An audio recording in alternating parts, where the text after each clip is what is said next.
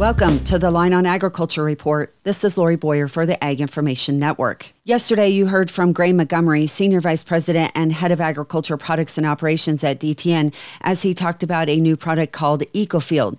Today, he talks about the fact that DTN was one of the companies that received a Climate Smart grant from USDA. The grant will enable DTN to develop a sustainability marketplace that will lead to corn and soybean farmers receiving a premium for adding cover crops into their farming strategy. Launching a marketplace that will help farmers in two ways.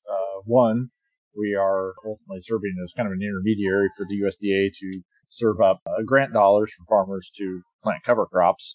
Then two, we're now also building a marketplace where farmers can be paid for their practices at some sort of premium. So we're working with a number of end produce buyers to ultimately be able to pay a farmer, some premium, 10%, $1, whatever, for a variety of practices. So now we kind of go beyond just sort of tracking practices for the sake of agribusiness being able to know who does what to now having a model in place that incentivizes and provides benefits to farmers for, variety of things that they do that lead to a closer to net zero world. Montgomery says that farmers will need to register to be a part of the sustainability marketplace.